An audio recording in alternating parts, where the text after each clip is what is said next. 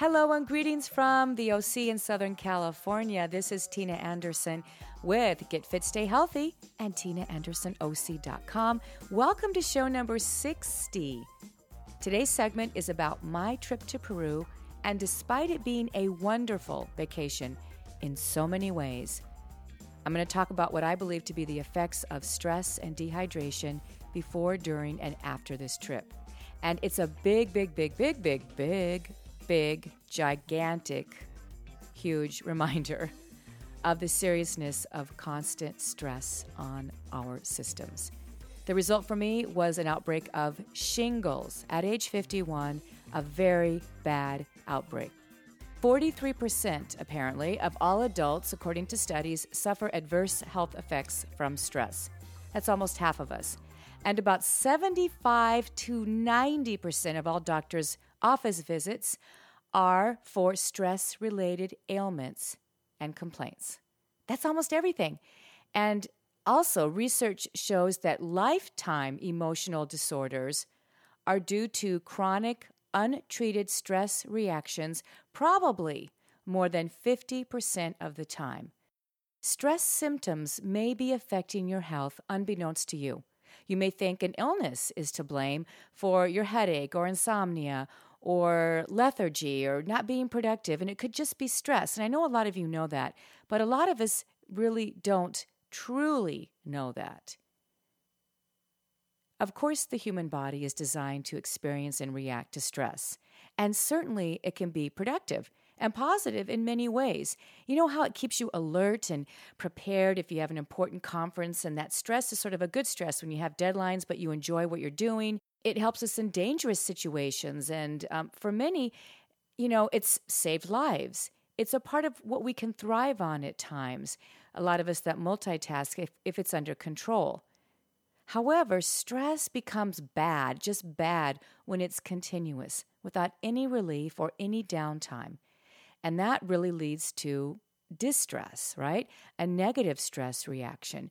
And that is a whole lot of not goods. I mean, really bad stuff emotionally and physically. Let's look at headaches. Let's look at tummy aches, upset stomach or diarrhea. Let's look at elevated blood pressure. Oh my gosh. Let's look at heart disease, obesity, chest pains, diabetes, not type 1, but type 2, eating disorders, and, of course, insomnia, problems sleeping, and just a myriad of other issues. In my opinion, just about everything, or at the very least, someone who gets sick a lot, and someone who isn't operating as productive as he or she would want to be. That, to me, is related to stress. And research suggests that it can bring on or worsen certain symptoms or diseases, which I think is what happened to me. There are studies that suggest that you can have brain shrinkage from stress, not permanent, but at that point when it's happening. Premature aging in kids, divorce, and things like that. Passing along the negative effects in your genes. I'm talking about passing along crappy stuff to your offspring. And of course, what about fueling cancer, stroke? And then what about less chance of survival after those types of serious illnesses from chronic stress, not being able to recover properly? I've become more and more aware of the dangers of stress. I really have. It's the reason that I've really changed my training entirely over the last several years. You know, I'm hardcore. I love pull-ups and burpees and stuff where I'm about ready to throw up. I do enjoy that kind of stuff, but I'm realizing, especially at my age, that I need more time for meditation and prayer and yoga. I need walks. I need movement that is peaceful and calm and comforting, really, to my mind and body. I try to practice breathing exercises, and I focus a lot on controlling my thoughts when they start to create barriers and obstacles to peace and contentment and joy. Of course, it's always a work in progress. I feel like I'm doing a pretty good job with my focus and my efforts, considering where I come from. But enter my summer trip to Peru and the awakening of my chickenpox virus, and subsequently the constant reminder of my body's overload because of that. I truly believe that my virus came back to life, which is what it does. It comes back to life, basically. It lies dormant after my body had to prioritize what it could fight off. The fact that my outbreak, the shingles is what I'm talking about, my outbreak of shingles was all over my left arm, all over, except for kind of the outside, thank goodness, a little bit, and kind of my upper middle chest area on my left side. The fact that it was all over there, just a tiny bit on my back, but almost really, really it was insignificant. The fact that I could see it all the time, it really prevented me from forgetting that I had it, even if I tried to cover it up, which is pretty hard to do in August in Southern California. But I really believe that it was symbolic of a reminder to me. The reason that it wasn't on my back or on my stomach or on my side where a lot of people where I couldn't cover it up. I just think that was symbolic. I really do. In fact, my experience really with shingles was just god-awful horrible. I had a really terrible case. My client, who's a nurse, PhD in nursing, and my nurse sister-in-law, who have both been in this for a long time, told me that it was the worst case they'd ever seen. So I'm doing my shingles in a big way is what I'm doing. But I found a silver lining, something I always look for in painful situations. What can I take from the fact that I got a terrible outbreak of shingles at the age of 51? One night, as I was soaking in my brown rice vinegar bath, which was one of the holistic measures that I took, apparently these different types of baths, which I tried. Listen, I went holistic, I went regular, I went all means to attack this thing. But anyway, I was in my brown rice vinegar bath, which is my favorite of all of them, and that's to help with the pain as well. I had a lot of pain that was kind of constant, but I didn't have severe stabbing pain like a lot of people got. Anyway, I'm supposed to help rid the shingles faster, whatever. I was laying there in the bathtub, and first of all, let me just say that I took 3 20-minute baths a day, and if there was any chaos that was going to happen in my house with my kids or my dogs, it, of course, always managed to happen during those times. The doorbell rang, someone needed me at the door, the kids are fighting, the dogs are barking like crazy, which means something's going on, and I'm laying in the bathtub, and I have to get my 20 minutes, right? And anyway, so it never managed to elude me, those moments. And then, of course, my husband wandering around with me laying naked in the bathtub, staring at me like, hello, and I'm staring back at, wrong, I've got shingles, move along, stay away, this is not playtime in the bathtub. So anyway, yeah. All right, so I digress. But as I'm laying there in the bathtub and on my stomach sometimes and on my back, that's probably too much information. But anyway, I was looking at my arm at one point, and it just occurred to me, I looked at all those outbreaks, and it just occurred to me that they really represented the moments of stress, physical and mental, that I had dealt with prior to the vacation, during, and even after, some of the dehydration as well, but also just all of the moments that were unnecessary, that were dangerous, the ones that were healthy too, but the ones that weren't. And I looked at all those spots and I thought of myself as, I'm a true warrior, I'm strong, I'm fierce, I'm courageous, I'm tenacious, but you can only take so much, and we're not superhuman. And we feel that way sometimes in the gym, don't we? I do at times. But as I was looking at all those spots on me and the pain and the nerve endings on fire and just what that meant, it just reminded me of all these separate moments that I had dealt with and some that I brought on myself that were unnecessary as I looked back. And I had a little bit of an epiphany that I had the outbreak on my arm and on my chest just to remind me of, oh, geez, Tina, really? This is what you did to yourself, as strong as you are. That might sound trivial, but for me at the moment, it was a big wake-up call. There's a picture at my blog, tinaandersonoc.com. It's my dad and I at the top of a climb at Pisac, which is near Machu Picchu, sort of. I'm sure you've heard of that. It's outside of Cusco, and it was near the top of a climb that could have killed us, literally. I'm not kidding, really, literally. I had nausea and vomiting from dehydration. I could not keep any liquids down.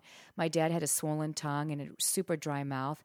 We were in the middle of what turned out to be a 3-hour hike. We thought it was going to be just us kind of walking around looking at the ruins, and there was a miscommunication with my aunt and uncle. I'm not blaming them. It just, everything's in Spanish. And anyway, we had less than one bottle of water between us, and we were both super weak, and it was absolutely awful. And like I said, in this incredible vacation, we had so many incredible moments amongst all these hardships as well, and this was one of the pivotal moments. And so leading up to that, I want to give you the scenario of what I went through and what my body went through, and maybe you've had something similar, not in what I went through as far as the specifics, but just a general 2 or 3 or 4 week time period, physically and mentally. And in fact, if you have, go to my blog. And I mean this in a really positive way. Misery loves company. In a supportive way, as in you're not alone way, as people read through this. All right, so we took a trip in June.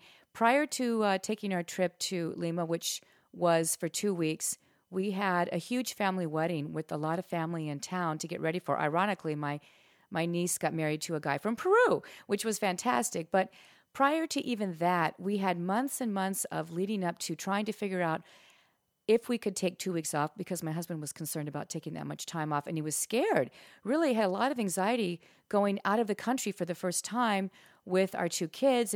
And keep in mind, they've never, been outside of the country, the United States. And when we have been in other states, it's still been very comforting. We haven't had to deal with, being in a third world country. We live in Orange County. It's very nice here. So we had the stress of me trying to calm them down and constantly worried about how's this trip going to go and praying for please let it go well, which I still think our prayers were answered, but in a really interesting way. And so we were dealing with that. Then we had this huge wedding to get ready for and family in town the week before we left. We had all kinds of situations to deal with, including the passport situation, which we showed up for passports at the wrong time, had to wait an hour. I sent mine out, then I forgot something. They were sent back because I actually was renewing mine, had anxiety over getting my passport in time. And then we had huge discussions with my dad over what apartment to get and the cost and where we should be. And he was concerned about, spending too much. And we had arguments sort of over that. Trying to get our flights was a complete nightmare because my dad doesn't go online. So there were phone calls back and forth, and he was here. And we were trying to get the right flights, and we spent hours back and forth. And my dad was already stressed out about that. It doesn't sound like a whole lot, but leading up to a trip, first time out of the country, people not having passports, trying to get an apartment, not sure where you should be, trying to figure out the costs, trying to get your flights, and you have connecting flights, trying to get in on time, my dad making sure that people can pick us up, and my dad trying to figure out how he's going to get there early and take care of this. So leading up to it, we had all of that on top of me trying to get ready with work, trying to get all my responsibilities taken care of, trying to make sure that I wouldn't miss any deadlines that come up, and I have a lot of time-sensitive things that I do. So trying to plan ahead for that, trying to get the house ready, who's going to stay here. We have 3 dogs, which are part of our family, and trying to make sure they were taken care of, and then Kirk's situation at work as well. Okay, so we had all of that going on prior to that. Already some stress and tension amongst us leading up to Peru. Then Kirk checked on travel warnings with the government, and there were all kinds of warnings which were not connected to where we were going, but there were travelers who had been abducted and kidnapped. Oh my God, really? So he was concerned about that and imagining all these things that could go wrong, which where we were staying was very safe, but in his mind, he couldn't picture it where I could because I'd been there 3 or 4 times. So let's take us now up to getting ready that night. So we had to leave at 6 a.m. from LAX. We live in Orange County. We decided that having to be there 2 hours before at 4 meant let's just pack and get things ready and not even go to bed, which is what we did. So we got everything ready, tried to weigh the suitcases. It was, again, sort of chaotic at 1 o'clock in the morning, so we're still getting ready. Drove up towards LAX where my nephew lives, picked him up, and then he took us to the airport. Everything was smooth there. We got there and literally checked in like 40, not even 40 minutes, like 35 minutes. We were there 2 hours early. So then we had to sit in LAX with the kids who hadn't slept, getting sort of ornery and frustrated, and uncomfortable seats at LAX. I need to talk to them. Anyway, so we have that, right? So you're following me, right? Then we get on the flight, and Reese, my 16-year-old, who's about 6'3", had not been on a flight since he had grown that much, and he has really long legs. And he was extremely 100% totally uncomfortable from the get-go. And his seatbelt got stuck as we were trying to get them on, and he was frustrated because he couldn't get it, and they were telling him to get it on. And his brother was trying to help him. He was frustrated that his brother was trying to help him. His brother's only 13, didn't want help from anybody. It was kind of tangled, and they started fighting over it and creating a little bit of a scene. And my husband's going crazy because they're creating a scene, and I'm trying to keep them calm. And so that's how the flight started, with no sleep, of course, at 6 o'clock in the morning.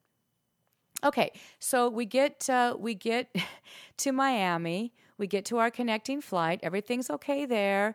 And we see this paperwork kind of being passed around. I was tired, not really paying attention, didn't realize that was paperwork we needed to fill out to get through customs and such. So we get to Lima, and there's line after line, right?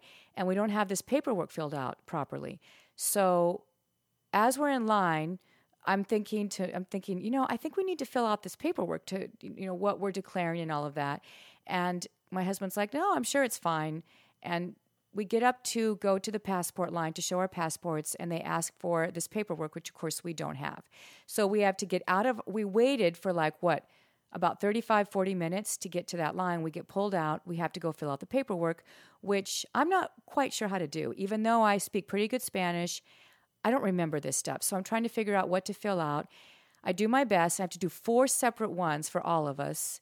So they let us go back to the front, which, of course, pissed some people off. We go back in, and they were not friendly. And they're like, no, es correcto, or whatever they said. So I don't get any feedback on what to fix. I'm just told it's not right.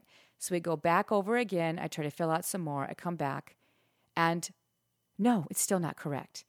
So by this time, my husband is seething, and the kids are losing their minds. And everybody's staring at us because we keep coming back in line. It's obvious we don't know what we're doing, and that embarrasses everybody. So then we go back one more time, and I'm trying to keep everybody calm. So this time I finally get it right. They stamp our passports, and we get through. And, wait, let me back up. I almost forgot. See how I forget things? I don't have this written out. This is just me explaining. No, we had paperwork in Miami to get to Lima. We had to do paperwork, and so what happened was, in Miami, we had the same problem to get to the flight to get onto Lima, and that flight we almost missed because of trying to do the paperwork. That's what it was. Okay, so then we get to Lima. We still had paperwork problems, but we started in Miami before we got there because we barely made our flight to Miami because the paperwork wasn't filled out properly or something. So we ran with our bags and barely made our flight. Okay, there we go. I knew there was more to it. Then we, of course, do get to Lima, and there's all kinds of lines in Lima at an international airport. And I know a lot of you have experience at international airports in different places, but, there were all these different lines and things we had to do, and my family is just really frustrated because they haven't dealt with this before. So I'm the one that can speak Spanish. I'm the one that can try to keep them calm, and it's pretty much on me because they're just struggling with it. They really are. And they haven't slept really at all since the night before. And so you can imagine, how that was. It took forever to get our luggage. And Kirk thought it got lost for sure because we were waiting and waiting and waiting. And my family was waiting to pick us up, which was good. They were there. By the time we finally got through, and there were 2 or 3 other lines or something, I'm not kidding, where we had to turn around, go back, change something, do something. It's a blur at this point, but nothing went as planned. Pretty much nothing went as planned, from even the kids getting in the wrong line when we're supposed to go on the airport to, no, you're in seat, you're in the second group or whatever. It was pretty much everything that happened. And so you can start to imagine the beginning, the months leading up to this, the week leading up with a huge family wedding, to all these issues just getting to Lima and then waiting for luggage at the Lima airport. So we get everything, family's there. So for me, it was really emotional too, getting there, because I hadn't been back for a while, and I have a soft spot. I have an incredible longing to be in Peru, in Lima especially, but to see everybody, but in general, just to be in South America. I miss it. I love it. It's part of me. So this part of me is kind of starting to come up to this, oh my gosh, I'm here, and I'm in Lima, and I'm in Peru, and my family's here, and I'm feeling emotional. And Try not to cry just because it felt so good to be there. And my family's with me and this is amazing and all of that. So I have that boiling over sort of in me too. Get to see the family and they were all worried that we weren't going to make it and whatever. So we grab all the luggage and it's chaotic. There's like, I don't know, probably 12 people there. We drag everything out to this huge van, which we get in. And of course, we're all kind of sandwiched in there because in South America, especially in this location where we're at, which you may be familiar with, you stuff people into vans and cars and taxis all the time. I mean, you're breaking the law all the time. The seatbelts may be on, maybe not, depending on how many people you have in there. So we're all stuck in there and everybody's kind of tired, but it's kind of fun too. And it's a long drive to our apartment. We're dropping people off in the meantime.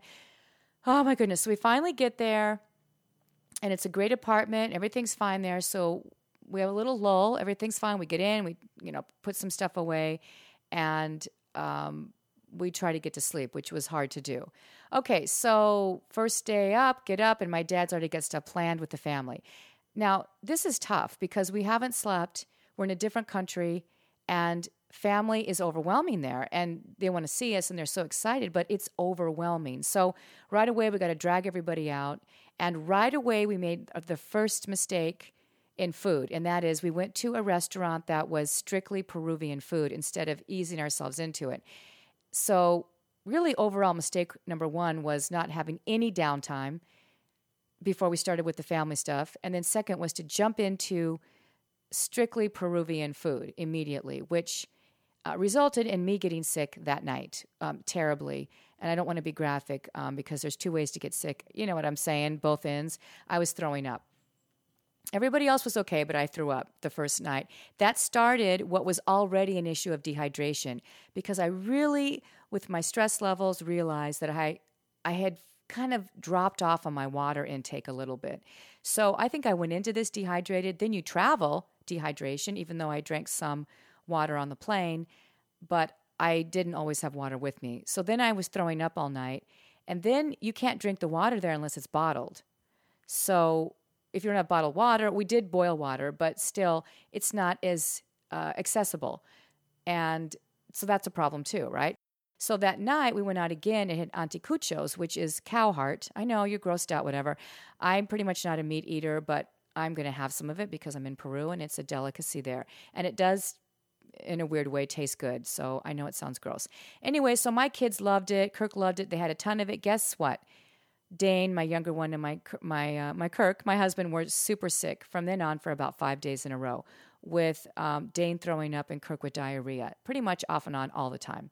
So they would feel okay, and then they'd have an episode, and then they'd feel okay, and they'd have to sleep a little bit. So that started the trend there, with them also getting dehydrated, and us having to start planning around kind of people being sick. So it put a crimp in all of the stuff that we were doing, and it caused extra stress. And my dad, who's sort of like, you're fine, keep going. In his mind, come on, which typically I'm kind of like that too, but they weren't fine. But in his mind, come on, we don't have much time. We want to stay on schedule. So then we started having this issue of who can do what, how can we do it? So we got some great stuff in, but we had sick people, and that caused extra stress. And I was still trying to juggle sleeping in an apartment with people sick. And on top of that, our room had an incredible view. And I have pictures on my Facebook page, Tina Anderson OC, of my Peru trip. Great view and everything, but it was noisy. So I'm not used to that. It's like a New York apartment, and I hardly ever slept. And there's a lot of light that came in. They didn't have it lighted. They didn't have the lighting, they didn't have the curtains set up right. And it was very bright, so I didn't sleep well anyway. So dehydration, the stress, getting sick, and I wasn't sleeping. That sounds great, right? But on top of it, I still had great moments. Don't get me wrong. There was still great moments. And in the apartment, we ran out of hot water all the time, too. We had an 80-gallon tank for all of us, and that caused some stress with people running out of water and being mad about it. So anyway, okay. So and Dad was concerned about us getting the apartment dirty because we had a $300 deposit, not breaking anything. So he was constantly worried about that, which was fine. But, it just was extra stress, Right? All right. So we got through the week, and we had ups and downs. My aunt Tia Alicia was in the hospital on top of everything else because she had gotten burned. So we had to go see her, and she made me cry because I'd never seen her like that. She didn't make me. I started crying, then she started crying, and I got very emotional because she's a close aunt of mine, and to see her like that. So I had the stress of a close relative not being able to be with us because she ended up in the hospital about a day before we got there, wouldn't you know? So then we had to try to go see her in between all of this as well because we felt guilty for her. Okay, so let's move on from that craziness to after the first week heading out to Cusco, which was what I was so excited for too, to get to Cusco and then Machu Picchu. So we got to Cusco okay, although we'd all kind of been sick and everything, right? But we got there okay, and we got to Cusco, and you're supposed to hang out for a day or two because of the altitude. Well, we got there and had the mate coca tea, which was fabulous, and I figured after a couple hours, you know what? I feel pretty good, which was mistake number 3, the hugest mistake number 3. And Kirk was fine. My dad felt pretty good. So we went out into Cusco and wanted to check out the city, which was incredible. Oh my gosh, love Cusco. But by the time I got back, I felt like I had literally hit a brick wall going 1,000 miles an hour. My head felt like it literally was going to explode. I had the worst migraine of my life, like drop to your knees migraine. Plus I got sick, throwing up sick. And I was for sure dehydrated. Because when I think back, I realized that I'd run out of water, have to go find water somewhere else. We were walking around. I was throwing up. I was dehydrated, right? So that was not good. So I got into bed and we got some prescription medication, which you can get prescription over the counter there in their pharmacies. And it's not very expensive. So I asked them something for my headaches. And so they gave me something, and oh yeah, that took care of it. I mean, I was like, whoo, hello. I found out later that shingles can come about also because of medications, wouldn't you know? And, so everything I did pretty much led up to shingles. But anyway, so I started to feel a little bit better, and I still was kind of out of it from the altitude sickness. Reese, my older son, was starting to feel weird. And he had altitude sickness too, but it manifested in a different way. He gets hives really bad. And we found out later he hadn't been taking his medication for that and a couple other things consistently. So he was starting to feel off and weird and full of anxiety. He had a severe kind of anxiety reaction to just feeling weird, if that makes sense. So we wanted to head out one day to go do something. And so Reese and Dane, my younger one, decided, listen, we'll stay back in the hotel. Reese isn't feeling that good. He's coughing a little bit. He just kind of feels off. He's tired. Let's just hang out here. We can throw on TV and watch ESPN, which is in English or something. So I said, okay. So my understanding was we were going to go to Pisac on a bus and just kind of look around. Wouldn't have to get out and walk because I was still dealing with altitude sickness. I had thrown up. I couldn't really imagine hiking anywhere, obviously. Kirk was feeling pretty good, though. And my dad was starting to look a little ragged. He was starting to look tired, and I was a little concerned about him as well. So we all get in the bus, and my aunt and uncle are like in Spanish, no, we're just going to go to Pisac. It's another ruins, and we're going to go look around a little bit, but pretty much we're just going to watch it from the bus. Okay, fine. So we get up there, and I threw up twice in the bus, and so did my cousin, who had gotten sick the night before from different food in Cusco. And so we had all these bags on the bus. Can you imagine? And we get to Pisac, and I decide, you know what? I'm going to at least get out. I want to get out and just, even though I felt like I was just going to die, I'm like, I want to get out. My headache was coming back a little bit, and just at least walk a few steps, right, and look at the view. The minute I got out, I threw up, and so did Liz, my cousin. But once you throw up, you feel better, right? So you have this lull of where, I feel better. And the shaman came over and gave me something for my headache and nausea. So I was like, okay, fine. The shaman gave it to me. I'll do this. And so I'm kind of trying to feel better. And the shaman showing my aunt and uncle a little bit about where we can walk around. And he made it sound like it was just like this little path we could take to see some of the ruins. And by that time, I was starting to feel a little better. And my dad, I don't know. He was sort of like, let's do something. I'll be okay. Now, we had planned on being on the bus for a little bit, getting out to look, coming back, and going back. So we weren't prepared for hiking. We didn't have a lot of water. We were not prepared for hiking, right? Sunscreen, none of that. So we decide, okay, let's go look around. I said to my husband, you know what? I just want to go. I'm all the way in Cusco. God, damn it. I'm going to go do this. So I said, I'll kind of lean on you a little. So we decided to take off. Little did I know that it was going to be a 3-hour hike. Little did I know that we wouldn't have water. This is a hike where you look down on one side and you could drop down to your death. We have 2 kids, 10 and 8. We have my dad who had a severe injury in his foot, who is 86 years old, in incredible shape, but would be climbing up and down steep terrain. We're not dressed in the right kind of shoes. And my dad and I borrowed some water from Liz, which was already half gone, right? Between the two of us for 3 hours, dehydrated, throwing up, altitude sickness, and something going on with my dad. Okay, so we start the hike, and I'm kind of like, okay, whatever, it's beautiful, trying to take in moments. I love this. Not throwing up anymore. I'm not drinking water either. That's probably why.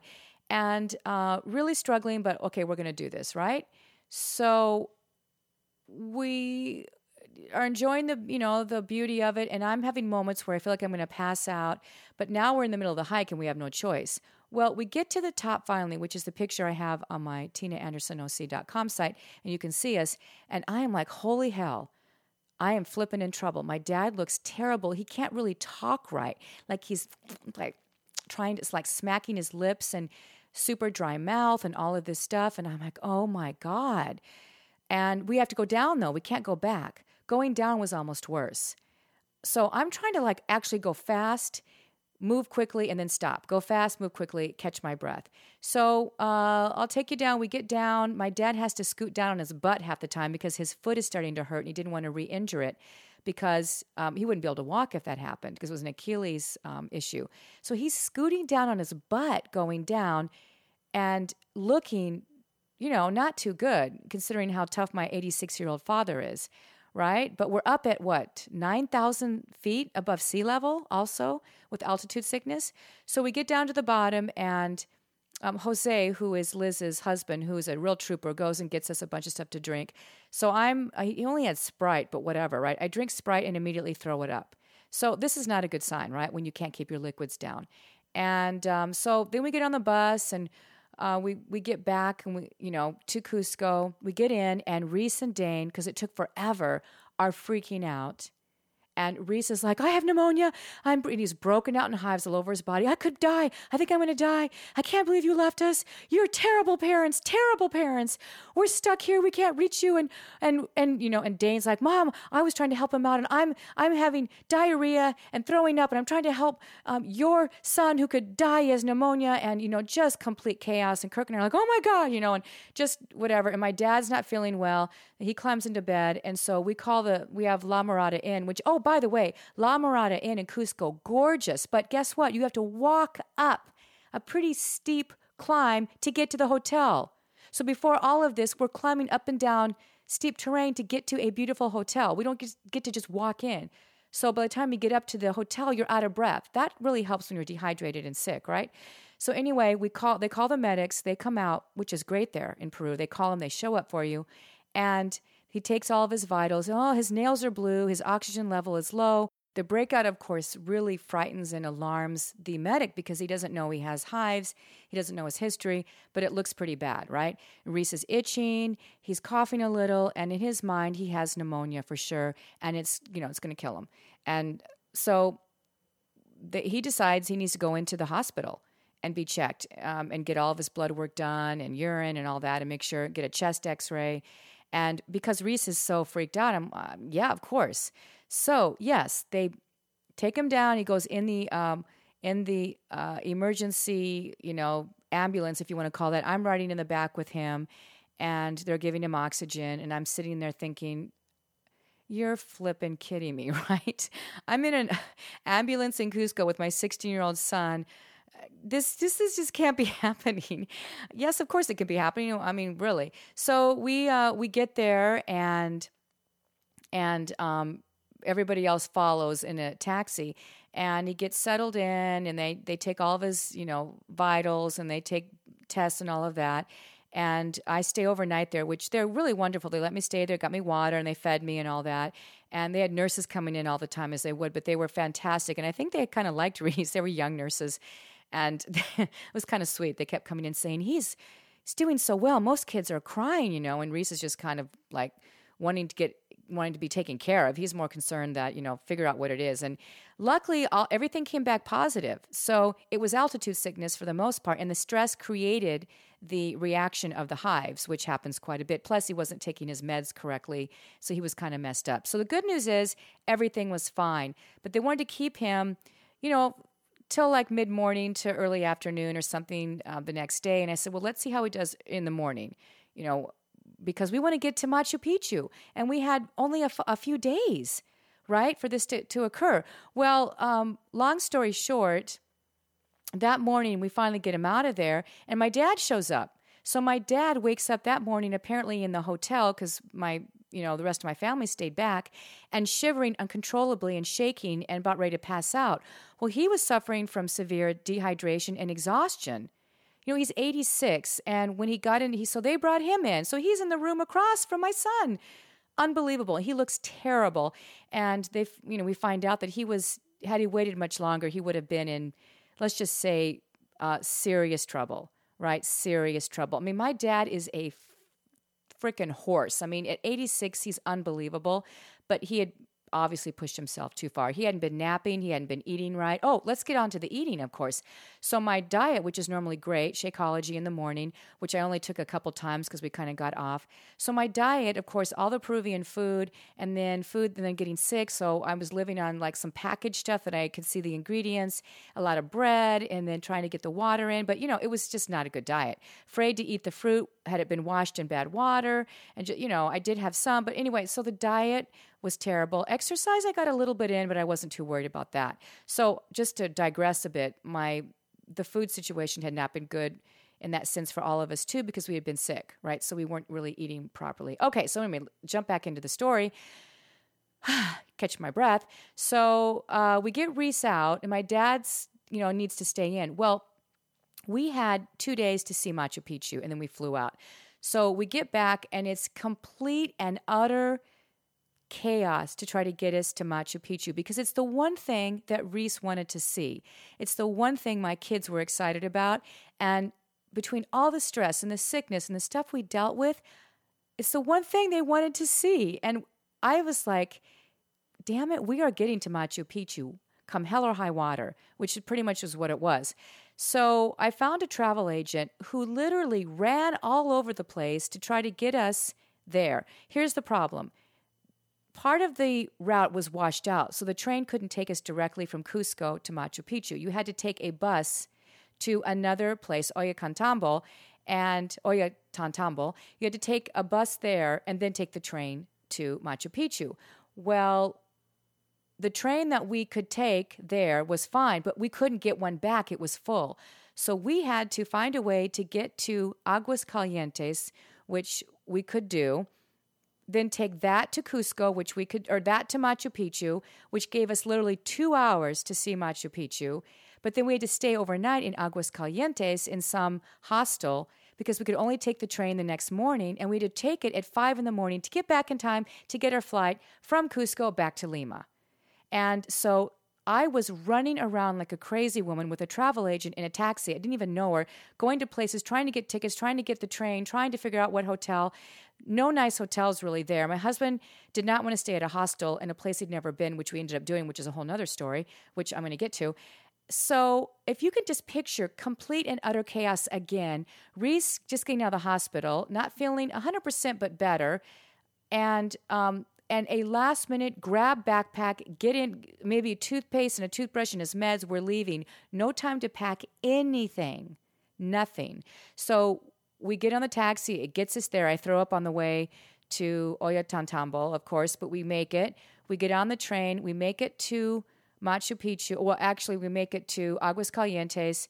We have a mix-up on our tickets. We get a one-way ticket to Machu Picchu. Of course we did. Get there just in time for less than 2 hours of Machu Picchu. I will say that my kids had a fantastic time, and it was breathtaking. It's weird. I'm kind of feeling emotional. I don't know why that just came over me. I had to stop for a minute, but wow. But it was unbelievable. Maybe I'm emotional because it was just the culminating moment that we all waited for. It was. So we had a great time there, and we got back, and we went to get on our bus to get back to Aguascalientes, and of course, you only have a one-way ticket. So can you imagine my husband and kids hearing that news after everything we've been through? Because we had to wait for the last bus to get our tickets and get on. Because oh, no, we had to wait for the last bus because you can't get tickets there. So they had to take us on the last bus with the workers so we could get our ticket and pay for it when we got back to Aguascalientes. Yeah, that went over really well. So we do that. Then we get there and we get to Aguascalientes, which is a fun but very touristy town. We finally find a place to eat because we're hungry, which I didn't want to eat at either, but for some reason Kirk wanted to eat there. We get a meal that is just bad. It was gross, literally. Don't eat anything. And the kids are frustrated. We did have some great musical accompaniment, which was beautiful. And we ran into my aunt and uncle there who were meeting us there, but we didn't get to see them. A whole nother story. And got to talk to them for a little bit. Took forever to find our hostel. Yes, it was a hostel.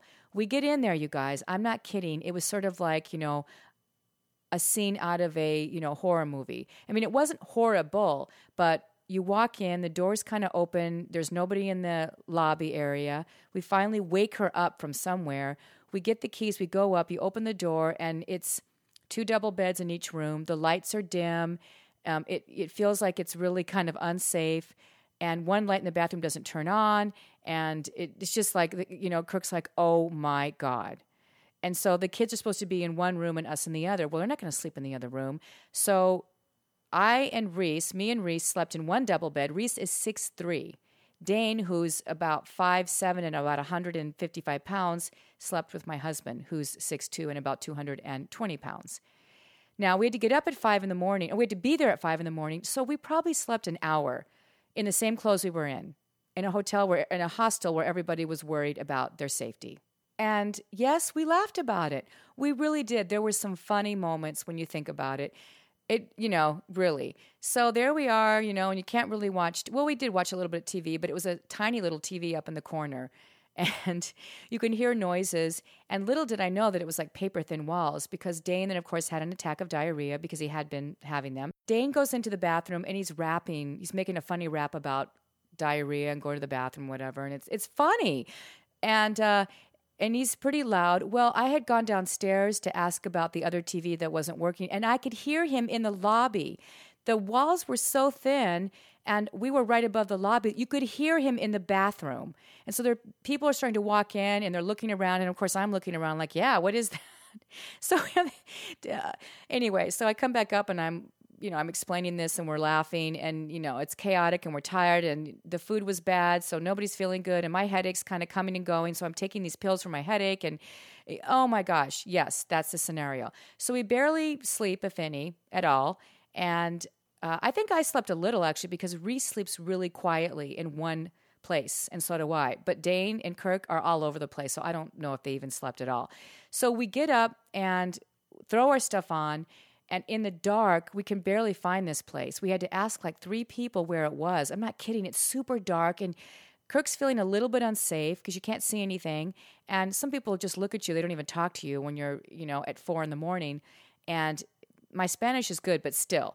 And so it's kind of creepy. So we finally find it. And we're worried we're going to be late to catch this train. We get up there. We have our tickets. And I have this sick feeling in my stomach because I realized at that point, as I'm digging around to look for stuff, that I had forgotten my glasses in the hostel. These are prescription progressive glasses. I cannot live without them. Well, I could, but for the most part. And they're expensive, right? So I say to Kirk, oh my God, I think my glasses were on the little bedstand and I must have knocked them off because I kept looking at my phone to check the time, even though I set the alarm. And he's like, are you sure? And I said, yes.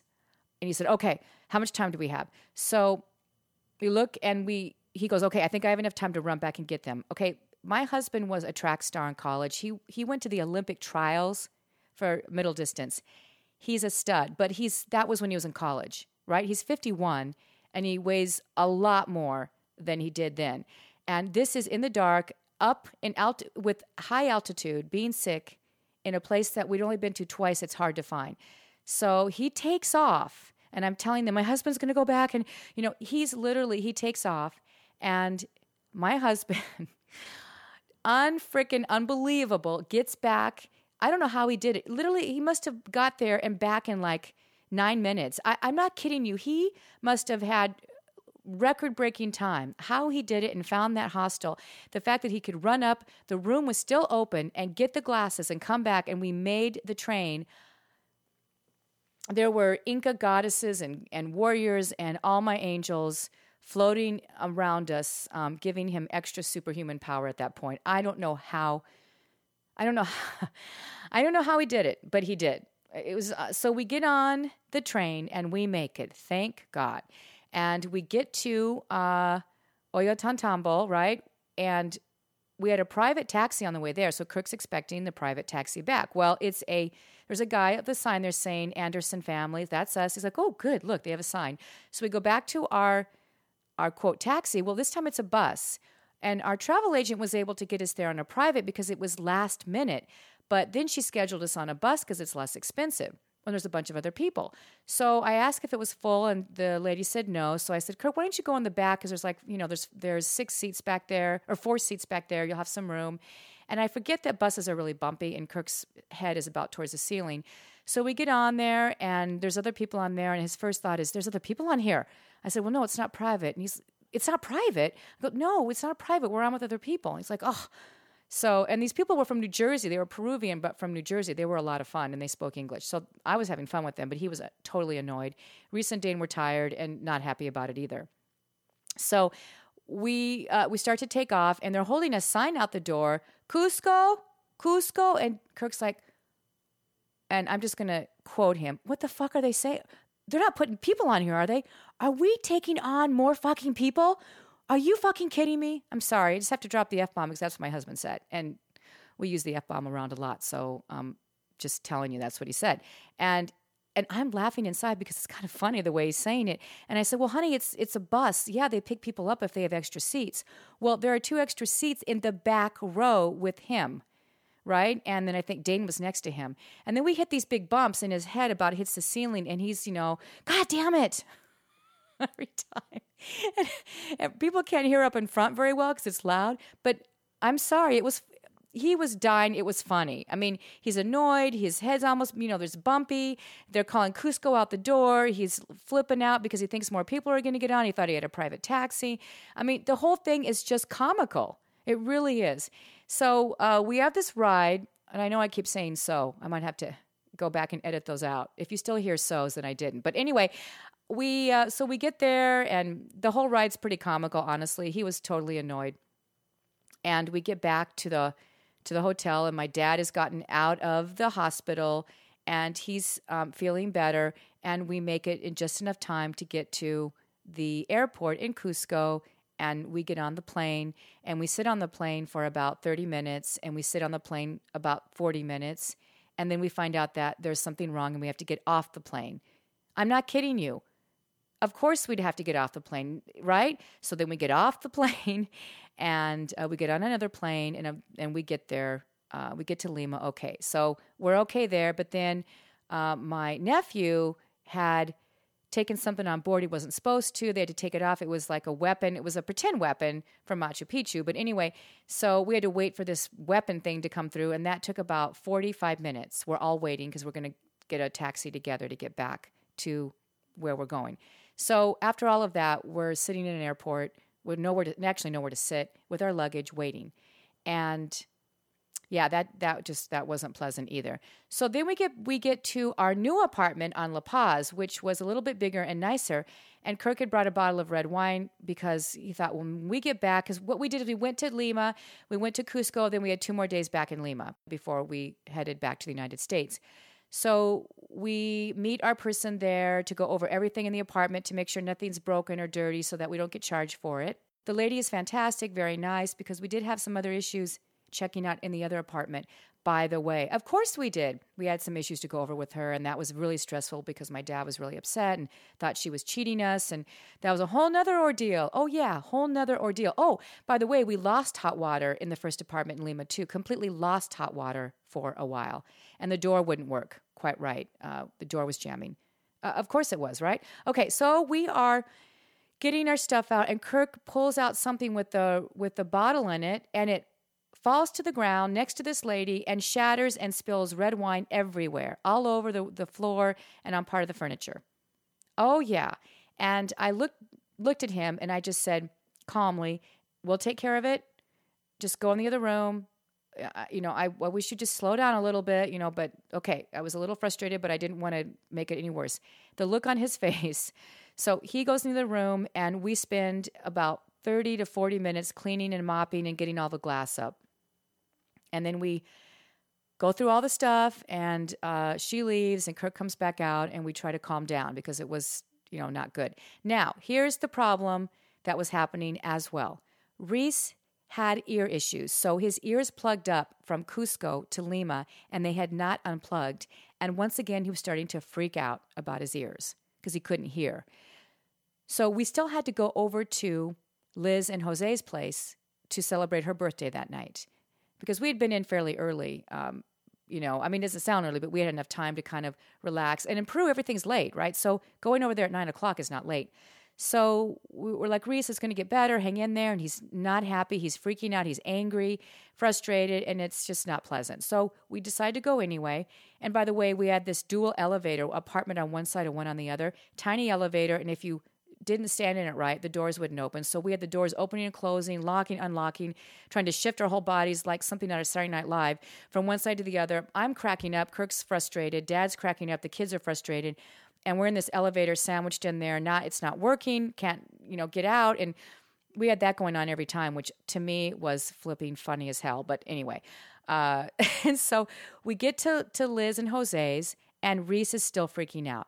So we finally decide we're going to have to call another medic. So Liz calls her doctors, and they come out, and they look at him and basically say, you know what, we think it's just from the altitude sickness still, but we know that you're really struggling, so we'll give you a shot of something. So they gave him a shot of something, and I got to tell you, by the time we got back to our La Paz apartment, he was like, hey, well, this isn't bad at all. I mean, I think I'm just going to go lay down and take a nap. I feel great. Whatever they gave me, this is good stuff. And I'm thinking to myself, can we all have some good stuff? Because we all would like to be like Lucy in the Sky with Diamonds right now. You know what I'm saying? Holy hell. So Reese goes off to sleep, and he's fine. And the rest of us are sort of like trying to de-stress and all of that.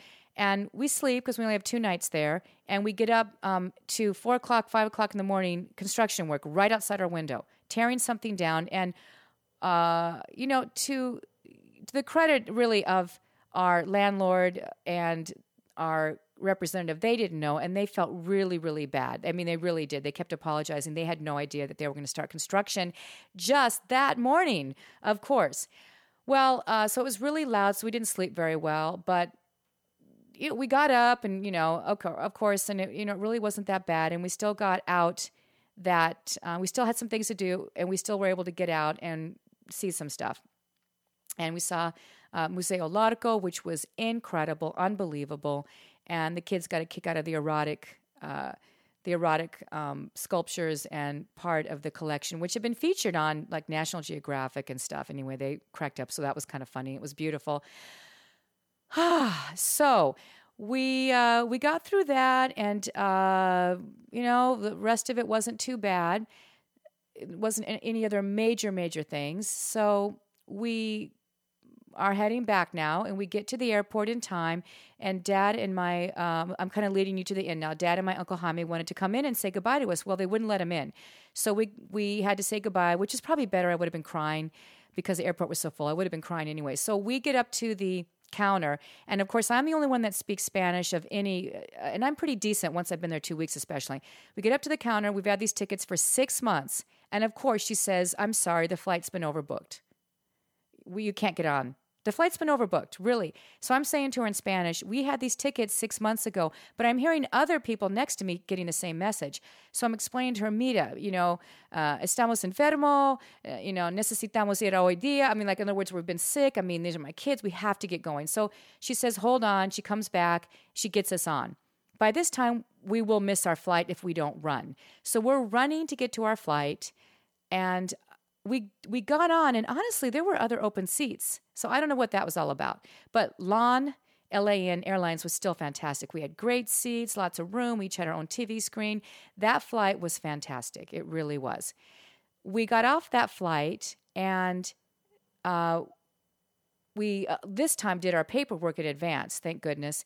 Still had a bunch of lines to go through in Miami, but we were able to do that, and it wasn't as bad, but still a lot of waiting, a lot of frustration with the wait, which I just kept saying, guys, this is traveling international with connecting flights.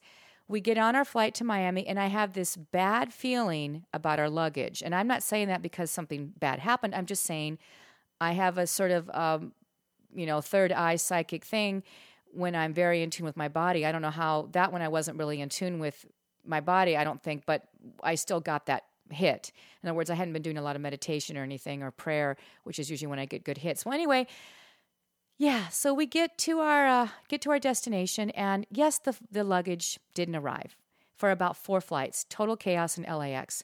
We waited an hour and a half, no luggage. And by this time, my nephew Eric had been driving around because he came to pick us up. We took him home, right? And then we drive back to Orange County. So by that time, we just said, we just got to go. So he picks us up, and we're all exhausted and frustrated, and I'm trying to keep everybody calm as usual. We get back home, and, I kept calling because you only have 45 minutes to get your phone call in for them to deliver it or whatever, and I couldn't get through till the next day. And we waited over an hour and a half, and luckily I found out that you have to wait an hour and a half for them to deliver because they weren't going to deliver the luggage, which came 2 days later. So I had to kind of bully my way into that, but they did deliver. But when I got home, I put away some stuff at 2 a.m, and some of it happened to be gifts. And to this day, I still cannot find those gifts. I put them somewhere safe, but I can't find them. So all these gifts, I really was careful about choosing for people. 5 little pendants out of Cusco, I cannot find. So the stress really continued to the very end with me not being able to find some of these awesome gifts.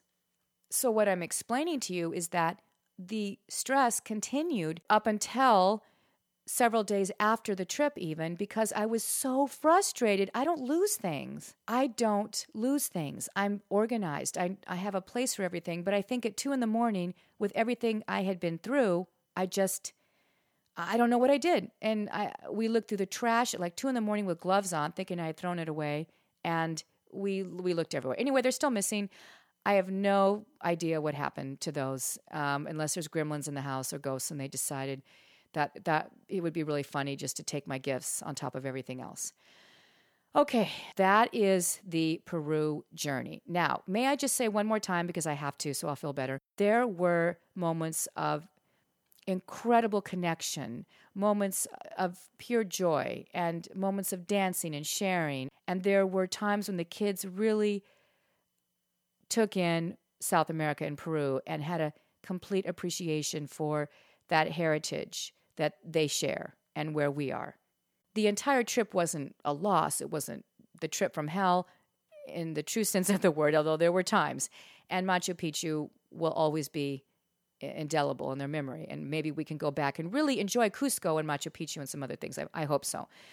So the importance of all of this is this reminder of a situation that you might get in where you have all this stress. And I was just carrying on through it. I was just getting up, doing my thing, going on and on and on with it. And could I have prevented some of that? No, there's no way I could have. But is it still a reminder of our human capacity to handle stress and when we reach our limit, what that's like? And on the other hand, how strong we are. Everything that we went through, everything I went through, because I really was keeping this family together. I was the one trying to keep people calm, and I was trying to be the bridge between family members that wanted to talk to my family members from Peru who couldn't speak English. I was one trying to keep everybody comfortable, along with my father, but he was stressing out too. He was really at kind of the end of his rope. So he was stressing me out, and I was trying to not let him stress me out. So I really physically and mentally was just in warrior mode without knowing it. Our immune system is our wall, our fortress, our partner in crime against, sickness and disease. And so many factors can suppress its ability to protect us. And stress is certainly at the top of the list. And I've talked about, earlier in the podcast, the issues of this. So even if you're strong, fit, and if you're a high-functioning individual in stress, you still have to be careful about pushing boundaries. When you're stressed like that, your body produces a lot of cortisol, and that wreaks havoc on your body's inflammatory processes. And I learned that in a really tough way, the lack of sleep, which I had, and the chaos before, during, and after the vacation, just nonstop. Coupled with the magical moments, the highs, the emotional highs, and the change in my diet and exercise, and the lack of consistent sleep. I really didn't have any consistent sleep. The lack of my discernment and awareness of my worsening dehydration due to the water and, the throwing up and whatever I ate, and the altitude sickness, and then taking prescription strength meds that I had never taken before to alleviate those migraines that about dropped me to my knees. The overnight stays in the hospitals, and then the getting back to home problems, the changing planes, the losing luggage, the lost gifts. It was more than I could handle. And that is why I believe about a month ago, we got back the 29th of June, that I had a severe outbreak of shingles. I was running in emergency mode, and my mind and body paid the price, because our bodies, they don't distinguish between physical and psychological threats. They don't know what's going on. If I'm stressed over a busy schedule, an argument, a Peru trip, a lot of responsibilities, a Peru trip, your emergency or my emergency stress response could be on all the time.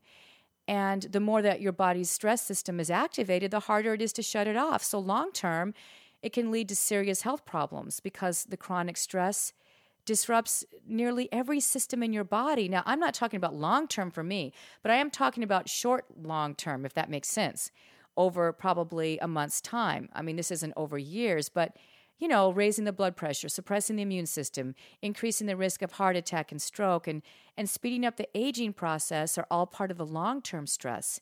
And it can even rewire the brain and leave you more vulnerable to anxiety and depression.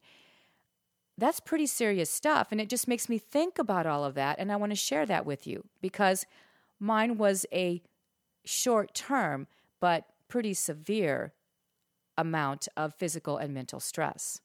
My sores, my shingle sores, were a constant reminder of the constant battles I imposed, and really we impose upon ourselves, some of which are within our control and some not. And you know what? I felt bad for my immune system. I felt bad for my internal organs. I felt bad for all my cells that were trying to shield and protect me, and yet had to endure the pain and suffering that I was going through. I felt bad for the unnecessary and frivolous fights my body had faced up until that point. I also felt incredibly strong and powerful in the middle of all this in certain ways, which sounds strange, because I know that a lot of people would have been bedridden and in much worse condition and would fall apart. But really the most significant element, as I reflect on it now, and as I did and still do, is the importance of respecting our body's incredible immune system. And yes, how incredible our bodies are in fighting for us. But when they give in, it's bad. And you might not feel like you're in this category. But for all those bumps I had, the big ones, the little ones, the shingles breakout, the little bumps, the bigger ones, those bumps were a reminder of all the bumps we deal with on a daily basis. The bumps in the road. The bumps in the road that build up our stress and intolerance, the bumps in the road we face, how we deal with them, how they affect us. So, my friends, take exquisite care of yourself with your choices and your reactions to and from everything. When you're in a situation where you can't control certain things, more important for your relaxation techniques, your breathing, your downtime, your prayer, your meditation especially. Respect yourself. Take care of yourself. Because when it goes bad, it really goes bad. And my go-to for my immune system is my Shakeology. Okay, I'm not doing a commercial. I'm just saying it's sort of a commercial, but you know me by now. I didn't take Shakeology very much there. That won't happen again. I took it with me, but Kirk and I think, had 2 shakes or 3 out of the entire time. I wish I would have had more. I think it would have helped. I really, really, really, really do. And I'm not just saying that to get you to buy Shakeology. I want you to be healthy. I take it. I would anyway, whether or not it's part of my business. So anyway, Shakeology.com/Tina Anderson, or on my blog. I've got links everywhere. Listen, I'll send out a free packet to you if you're really interested in trying it. I always do. I have many times. And if you've had the same experience with stress, go to my blog and share it, please. TinaAndersonOC.com. Sharing is caring, my friends. Sharing is caring. I do have a picture of my arm there at the beginning of the breakout, day 1. Day 5, at the end of it, holy shit. It was shocking. It was shocking, really, and my chest too, and a little bit of my back. Okay. All right, so next month's topic is still under consideration, but I'm leaning heavy on something light. Don't you think? Fun. And something with levity, such as gym etiquette, and a rant on clueless wonders in the gym and how not to be or look like one, because I've had some experiences lately with that too. So I think you got to get ready for my irreverent side. I've already dropped the F-bomb in this podcast, and I'll probably bring that on a little more, perhaps. Until then, make good choices, set appropriate boundaries, spread good vibrations in the world, find something to laugh about every day, and please, oh my God, manage your stress before it manages you. Talk to me at TinaAndersonOC.com, my online home and the place to hang where I help you live your life in the groove. TinaAndersonOC.com. Subscribe to my blog, shop, mega coolio stuff, giveaways pretty soon. I'll be waiting for you. This is Tina Anderson. This is Get Fit, Stay Healthy, asking you to do the same. And this Get Fit, Stay Healthy segment is brought to you commercial-free, courtesy of TA7 Productions, Inc.